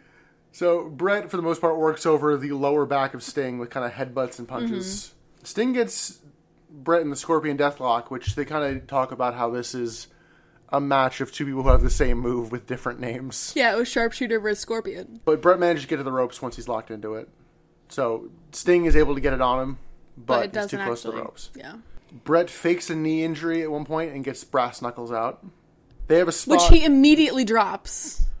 Yeah, but I'm pretty sure it's part of like a spot because Sting ends up with them, and Sting goes to punch Bret Hart, but the referee stops him. When the referee's back is turned, Bret Hart hits a low blow. He has the goddamn common courtesy to make sure the ref isn't looking. This would not be a DQ because the ref didn't see it. But also, why wasn't Bret Hart is a goddamn professional? Why wasn't Sting with the brass knuckles a DQ? The ref saw those. He didn't actually hit him. But he had him. Yeah, but that's the thing. If you don't actually succeed in cheating, you don't get DQ'd. Like, there's been matches where people have swung a steel chair and missed, so it's not a DQ. Ugh. So this match was largely just disappointing. Yeah, I was unfortunately bored. I almost gave it match of the night for that low blow spot. Just because he adhered to the rules? I was getting so pissed at everybody else not following the rules that I went, you know what? I didn't get this anywhere near Bret Hart, match of the night. props to you. Shortly after, in terms of stuff that could potentially be a DQ, but not based on the evidence. So Sting accidentally back elbows the ref because he doesn't see it's the ref. Okay, so we like rewinded, and even in the rewind, I couldn't tell that his elbow actually made contact. In this ref's defense, and I laughed my ass off at this, Bret Hart then does a leg drop on the ref to keep him down. And then the ref just like stays dead in the middle of the ring. Yeah, that's what we were talking about earlier. So Bret Hart, he knocks him out, and the ref he's laying down, not necessarily in like the full middle of the ring, but like close enough to but like in the middle of like this one half of the ring, and he is constantly in the way. Like most refs will roll a little bit or like shimmy. Yeah. Oh, he does shimmy. But like they're trying to do spots, and he's just in the way. Ref's in the way, and at one point Bret does like a he's like patented kind of like elbow drop off the second rope. Mm-hmm. And he kind of grabs Sting, and you can see him actually kind of half grab the ref and be like, "Get the fuck out of the way." Yes, the ref shifts a little bit. He like shimmies over. Not enough because they do a superplex, and Bret's legs just smash into the ref's legs. I'm like, oh god! The ref deserved it. Yeah, and in adding to the disappointment in this match, we get to the finish. So Bret's in the corner. Mm-hmm. And Sting goes to do his big splash in the corner. But Sting's apparently an idiot. Because his splash, he goes too high and hits his head on the ring post and knocks himself out in kayfabe. Yes. And then he's just out. It's not like Brett like pushed him up and he did it. No, Sting's just bad at his job, apparently. Yeah. So Sting is then hanging over the top rope. Brett hits him multiple times with the baseball bat. But not on the head. Only on like the shoulders. I thought like once was in the head. No, I noticed that like every hit that Brett did with the bat was like on his shoulders, on his back. It never hit him in the head. I thought I saw it. Which I appreciate.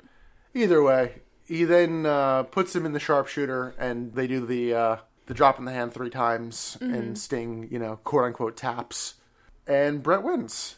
Yeah, Sting doesn't tap. Sting dies.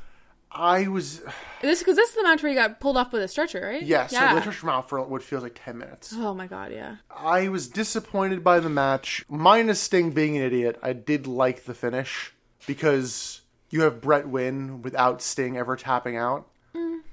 Brett got to the ropes in the Scorpion Deathlock, but Brett never got the sharpshooter on while Sting was conscious.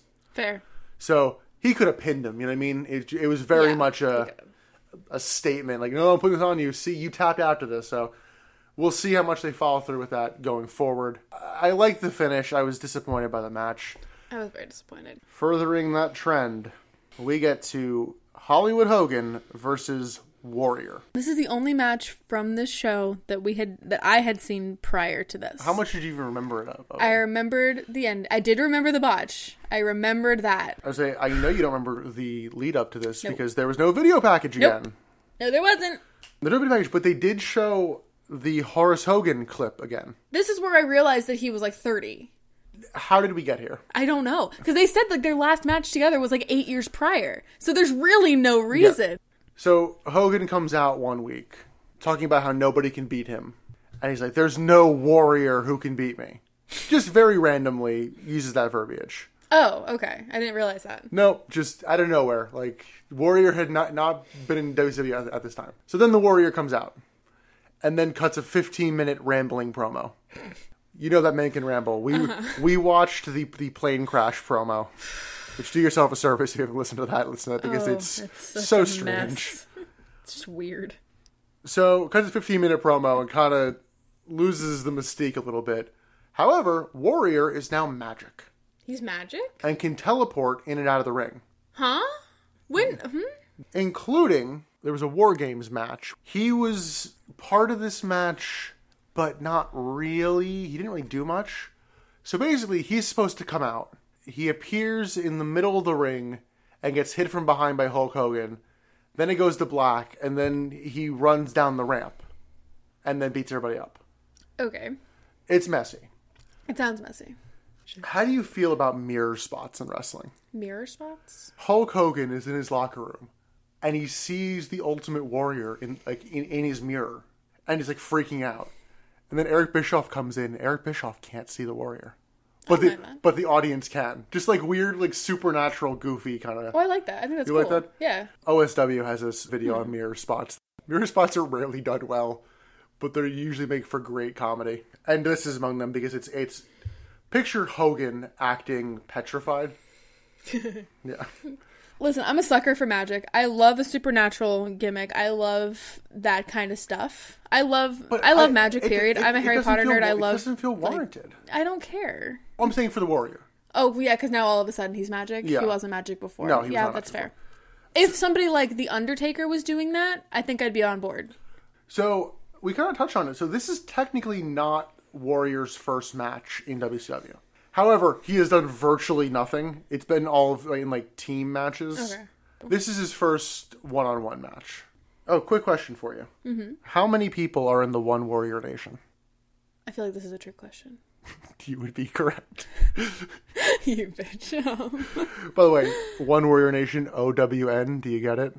It's NWO backwards. How many people are in the One Warrior Nation? I have no idea. It's 2. Oh, really? I thought it was a fan base thing. No, the One Warrior Nation there's 2 people in it. It is the Warrior, and then it is the Disciple, a.k.a. Ed Leslie, a.k.a. Dizzy Golden, a.k.a. Brutus the Barber Beefcake, a.k.a. Zodiac, a.k.a. the Man with No Name, a.k.a. the Man with No Face. Keep going. Oh, God, I can't. Once again, OSW has a great video on this. I've showed you this. You have. The many gimmicks of Ed Leslie. I want to see if you can... Eddie Golden, Dizzy Golden. Isn't it like 11? It's like, Is it more than it's that? like 20 something. Oh. I wanted to see if you could rattle them all off. No, I can't. But yeah, the Disciple became one of the people in the One Warrior Nation. But there's only 2. So how can it be a nation? A nation of 2? Are you fine with it being 1? No, it's not a nation. That's why I thought it was like a fan base thing. See, I'm taking issue with the fact that it's one... I guess it only is one warrior. Fair. It doesn't matter how many people are in the nation. There's one warrior in it. Oh my God. I wonder how long we spent killing time before I actually get into this match. You really want to talk about this match, do God. you? I do. Let's go. Elephant in the room. This match has -5 stars from the Wrestling Observer. Okay, I didn't... You told me this last night before we, like, ended the night. After we watched it. It was after we watched it. But I don't think it was that bad. Like, I didn't think it was a good match. I didn't think it was that bad. So, I watched this twice. Once to take personal notes, one to kind of do, loose play-by-play for the matches. This is real bad on its own. With 2 months of build, fair. It's even worse. That's fair. This match is terrible. Is it so bad it's funny to watch? I don't think so. Because we've watched... I didn't find it funny. Because we've watched the triple Doomsday cage match from Uncensored 96. And that's comedic with how much it falls apart. Ugh. This just is going nowhere. And taking its time. I was going to say, it doesn't even nowhere fast. It's going nowhere real slow. Well, because Hogan leaves the ring early on and they go, Hogan has really slowed this down. And I wrote, I bet it's going to stay there. Well, didn't they say something along the lines of Hogan slowed it down, but Warrior's going to speed this back up? It did not, because it starts with some arm wrenches, some stomps, and then the test of strength. Okay, so the test of strength is the hand things, right? Yes, which they did in their original match. So I think this is the hands down worst move in wrestling. I think I might have told you this before. It is so unaesthetically pleasing. Would it shock you to learn it's from the 70s? No, but that doesn't make it less bad. That doesn't make it not the worst thing, because you're just holding somebody's arms. You're not even it doesn't even look like you're applying pressure. Be, pressing. It doesn't look like that though. It looks like they're just holding hands, and then they get one person on their knees, and if God forbid you switch the camera angle, it looks like they're sucking the person's dick. And it's just we've all seen those. That one gif. But it doesn't even look like they are doing anything to the other person, and they hold it for so long. This spot was the majority of the match. I don't know about that. I don't know the majority. I mean, it's probably at least 2 minutes. It takes so long for nothing. Because they aren't doing anything. It's not even like they're twisting the wrist or anything. They're doing nothing. Yeah. Ooh, I hated it. I hated it so much. I don't even know how they... I don't remember how the hell they get out of that spot. I just know we both laughed hard because Hogan's running and Warrior drops down. And Hogan kind of just stumbles into the ref and bumps him. And then there goes the ref. And then drops a knee on him. I think this is while the ref is down. Hogan is trying to drop elbows onto the Warrior. Warrior keeps rolling out of the way. Mm-hmm. And then Warrior rolls into Hulk Hogan's legs and Hogan takes a bump. Uh-huh. So I did keep track of the number of slams in this match. Oh yeah, you were counting. How many slams? I think you said 3? 4. 4. This is a 15-minute match. Yeah, that's ridiculous. There are 4 slams. Other than that, it's just punches and... They stayed in that hold for too long. By the way, that's 4 slams, including the fact that there are run-ins. They don't even slam any of them. Mm-hmm. I can't get over that. It's the fact that they've done it before, too, in their last match. I hate it. It's ugly to watch. It's stupid. So while the ref is down, the Giant comes down to interfere. Hogan holds Warrior... for Big Show, I did it. I knew I was trying to not call him Big Show, and I still did it. The Giant kicks, and Warrior moves, and he kicks Hogan. Mm-hmm. Warrior then knocks the Big Show out of the ring. The Giant. Sorry, God damn it. Knocks the Giant out of he's only here for 2 more months, so I'm good. I don't hate the hair, though. Can I just say that? Oh, true, yeah. I kind of like his hair. I can't stop. So he knocks the Giant out of the Giant and his hair out of the ring, and then 2 more people get up on the apron, and the Warrior knocks them down, and then he goes to pin Hogan, and does his his self count thing. Yeah. Hogan got kicked Yeah. by the Giant? That's all it takes. Yeah. That's all it takes. Well, relatedly, they get hit. They vanish. Oh, yeah. Where And did don't they, like, kind of come down one after the other, and just Warrior just kind of takes them all out one after the other, and then they just kind of, like, You're describing walk by. that way too interestingly. They kind of all get on the apron, and Warrior, like, punches them. I think the Giant's the only one to actually get in the ring. But yeah, it was just like, you got me, guess I'm done. Like, So then the ref comes back to life yes. just in time for Hogan to take off his belt. And whip hit- him! DQ? DQ! Oh, we lost track. I think it was like 3 or 4. Oh, yeah, I even wrote that down. It's like, belt whip, that's fine, I guess. Like, So it's not fine. the Warrior, he goes to the splash and misses. The crowd doesn't react. No, they really don't. They don't give a shit. You know what else they don't react for? Hogan trying to throw a fireball. Oh, the fireball. The fireball is my So favorite part of if this somehow match. you don't know the ending to this match, I love this. Emily, what's supposed to happen? So I think that Hogan is supposed to, like, pretend to, be hurt and, take a minute on the side while... They openly show him having flash paper. Yes, and a lighter. Basically, Hogan is not supposed to be magic. No. He's not meant to, Was that supposed to happen? No, he is not meant to, like, Kamehameha. Okay. Because so what was supposed to happen was Hogan, goes into his tights, like, I guess he's got a lighter in his underwear or something. He's just hiding it. He had a whole bag of just stuff. Yeah. So he had, like, a piece of flash paper and a lighter, and he was supposed to, like, light it and throw this big fireball at the Warrior. What actually Hogan happened... goes to throw it. It doesn't go. So then I think he lights it again, and it just goes up in Hogan's face. Yeah, it just lights immediately in Hogan's face, takes his eyebrows with it, apparently. Yeah, and then they stall. And it's very clear they're stalling. You said that was supposed to be the finisher. Yeah, that was supposed to be the finish. Which, props to them, because they did have a few more run-ins that looked like they were planned spots. So Yeah, if it's that one was of those- planned off the fly, great for them. It was planned on the fly. However, I don't want to go back and rewatch it again. Not worth it.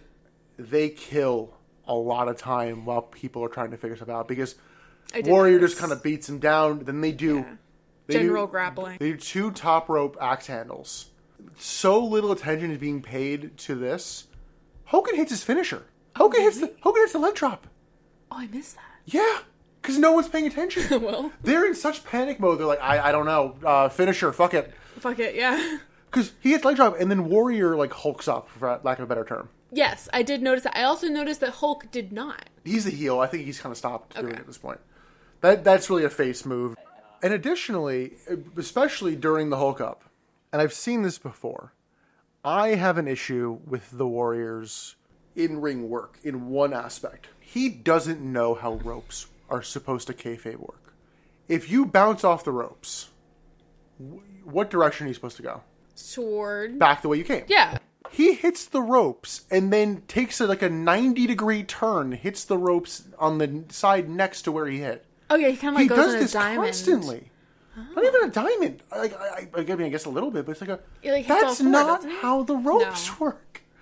I You're didn't killing realize that. kayfabe. I'm just like, he did it really badly down the home stretch, but I've noticed him do that before. He's the only person who does it, where he'll hit the ropes and then he'll like weirdly like shimmy over 90 degrees. And I'm like, that's not how this works. I would like to run the ropes one day. We get to the actual finish, or the new finish, which is Horace Hogan and Eric Bischoff coming out. Because Eric Bischoff then grabs the ref in a headlock, like over the ropes. Horace Hogan comes in, hits the Warrior with one of the weakest chair shots, like to the back. Oh, yes. And then the Warrior's knocked out for like 10 minutes. And then Hogan pins him. Yeah. And that's it. Amazing. Hogan tells Horace that he passed the test. Oh, so that was all a test. See, Apparently. that's why I think, like, it did well in, like, catching itself. Like, it stayed within the kayfabe story. I mean... It finished the match. Like, it Hold on, it so still are worked. you telling me that Hulk Hogan beat the shit out of his nephew, and then his nephew came to help him, and that made sense? I'm not saying it made sense. I'm just saying that story-wise, they brought it full circle in a pay-per-view. I'm giving them more credit than they're due, but Yeah, you're giving them way too much for credit. an on-the-fly decision, for an on-the-fly plan, I'm going to give them a little bit of However, credit. I don't think Horace Hogan and the Warrior ever interacted, No. so that still leaves the fact that the issue between the Warrior and Hogan stands. Yeah. Oh yeah. So then they spray lighter fluid on the Warrior and they like murder him before security interferes. He's magic though. It's fine. So, thoughts on the match? What score did I even give this? I did score all of them. I scored every match. Okay. I gave this a 4. You are very forgiving. I know.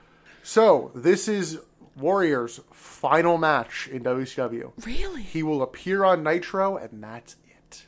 Is he done for good then? Because like he hasn't come back on WWF. Mainstream-wise, yes. I think Does he do, like, indie reps? Yeah, very little. So, the little bit you know, because this has been debated. Hulk Hogan and the Warrior only fought once before this. Yeah. In which the Warrior won. Yes. Did the Warrior get hired just for Hulk Hogan to get his win back? They dispute this, but it definitely, everything points towards... I'd say yeah. Yeah. I think I have to agree. Like... The amount that they are pushing Hulk Hogan and the NWO, and the amount that WCW loves Hulk Hogan, obviously. I think it's... They would not hire someone just to beat him down. We're really out of peak Hogan for WCW. They still love him. Yeah, Can we look back on how many NWO spots there were? Like, there is not NWO without Hulk Hogan, in my eyes. Yeah. Oh, yeah. No, they love him. They will never make him look bad. What? Intentionally. So, yeah. Terrible match. I don't think it's even worth watching to laugh at. And the fact that that's the second time I've seen that match is sad. I think it is. It's terrible on its own. I think it's worse if you're watching week to week. I think you lose a little bit of the terribleness if you're just watching on your own. Fair. So we are on last match of the night to the main event. It is WCW champion Goldberg versus Diamond Dallas Page. It's me. It's DDP. And we also get an appearance from Michael Buffer. Yes, that was cool. That was very cool. Do you want to know Michael Buffer's WCW paycheck? Oh, no, I don't. Because this man was making so much money. Buco bucks? $98.99. He was on every Nitro and had a $25,000 appearance fee.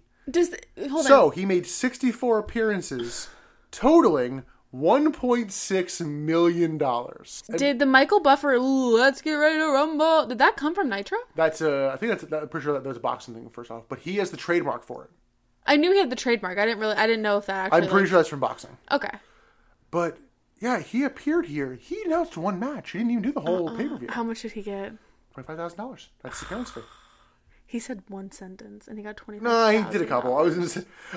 he did announce the wrestlers, I wrote it like, he's not worth what they're paying him for, but he was fantastic, I thought. He was. He absolutely was.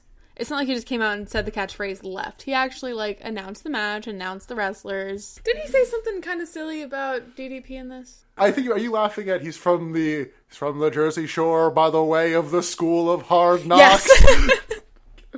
By the way, the School of Hard Knocks. You're from New Jersey. Are you, by the way, the School of Hard Knocks? Is it nice seeing him be loved? Yes, it really is. And not being cheered with Jim Ross going, DDP is a stalker. Yes. He's a pervert. He's a sicko.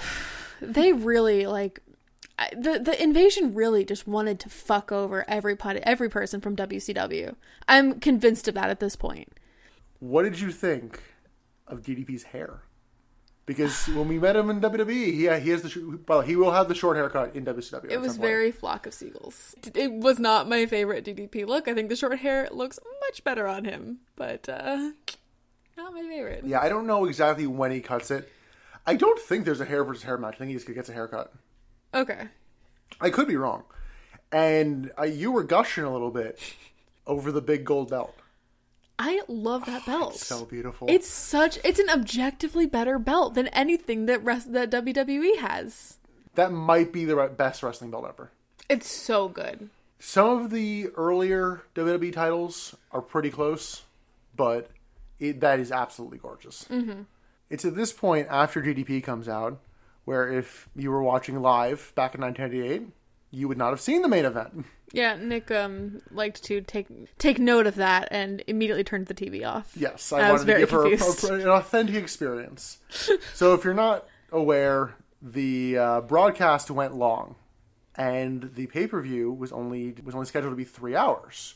So at the 3-hour mark, the pay-per-view cut out. But the pay-per-view runs 3 hours 15. This is where I make my case that the Nitro Girls should not have been on the pay-per-view.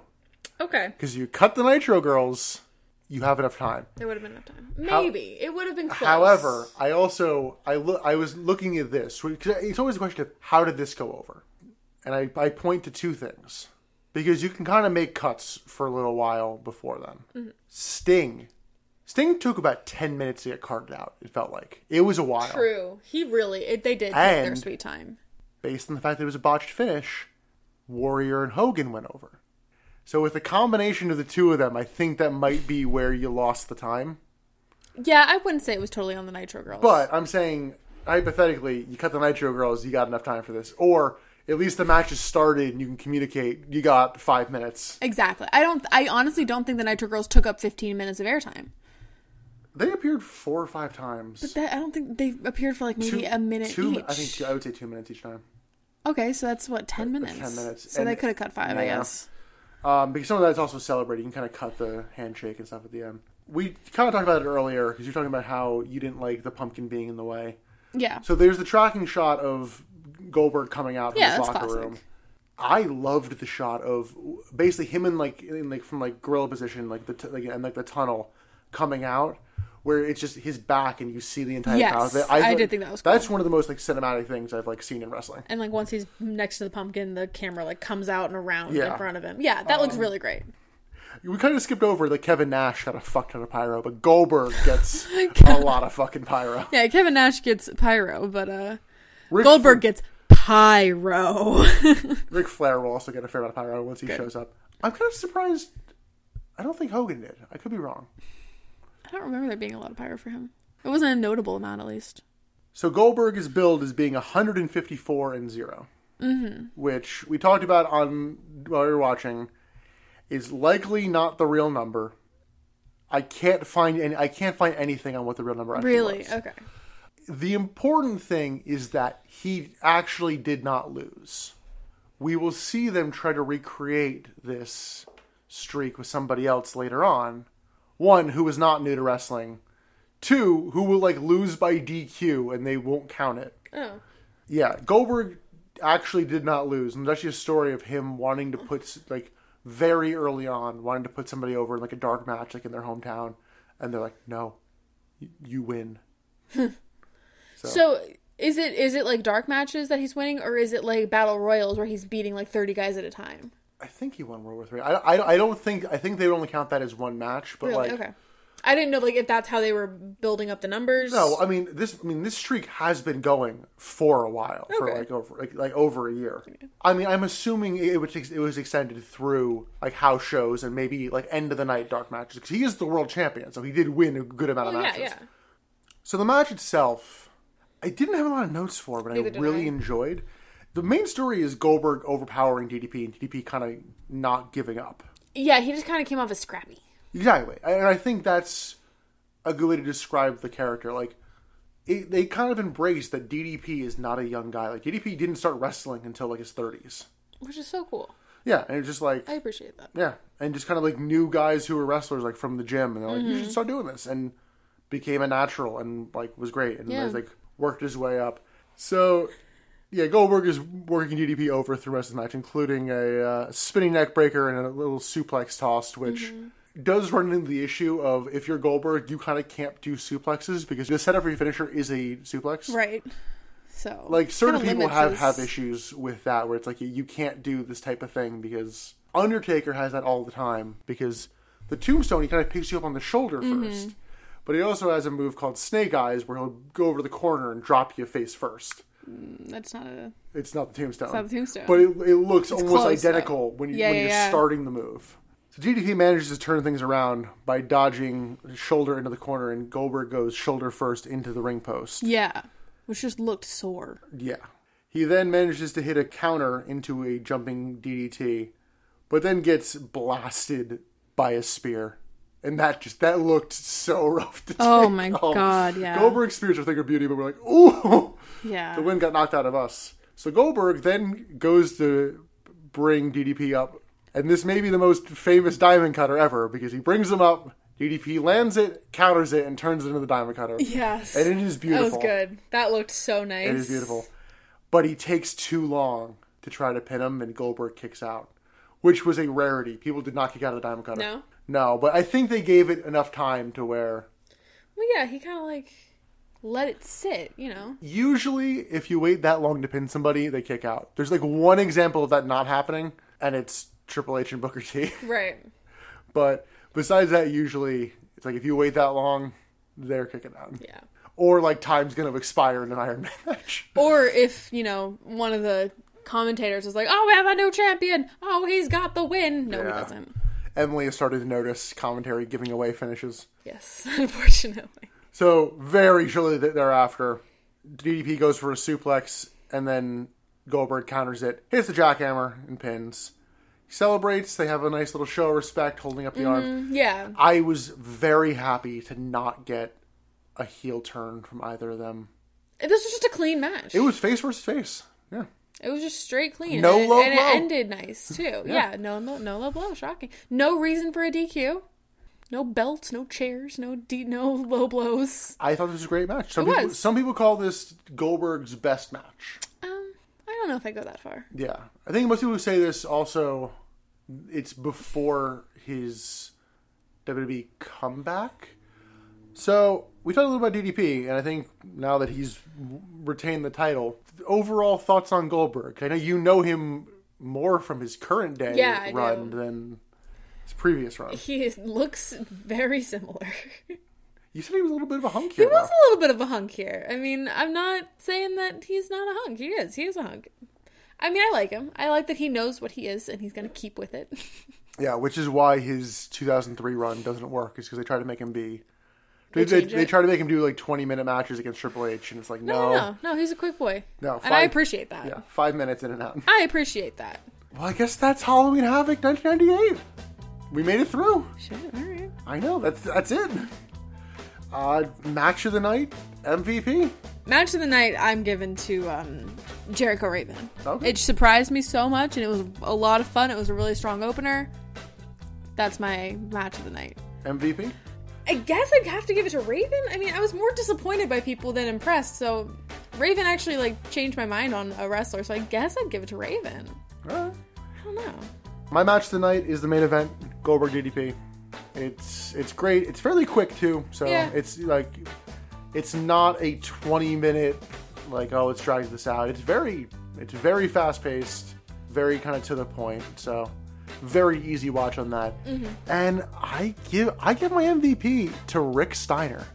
Why? I think everything wrong with that segment was Buff Bagwell. I thought Rick Steiner was a solid babyface, way more than I thought he would be. I guess, yeah. I had the crowd behind him. Like, at one point, when he's making his comeback on Big Show, I did it again. On the Giant and Scott Steiner, the crowd's with him, and I did not think I was going to like Rick Steiner as much as I did tonight. Okay. So that was Halloween Havoc, 1998. And that was our first podcast episode. How you feeling? Tired. Yeah, same. That was a long boy. We'll see what it cuts down to, but we are currently at 3 hours and 26 minutes of recording time. Woohoo! Our next episode is going to be the build to World War III, 1998. And then we'll hit World War III, and then we'll do the same going into Starrcade. Woohoo! AKA the WrestleMania. Yes. You excited for World War III? I don't know. I think. We've watched one of them before. It's that 60-man, 3-ring... Oh, yeah. See, that's the appropriate response. Oh. It's the final World War III. There was more than one. I know. You think How can there be more than one World War III? If you liked this podcast, you can follow us on Twitter. Yes, we've already set up a Twitter. We're proactive. At Butts in the Pod. This has been the Butts in the Seats podcast. I'm Nick. I'm Emily. Thanks for listening. We really appreciate it. And we'll see you next time on the way to World War III. Woo!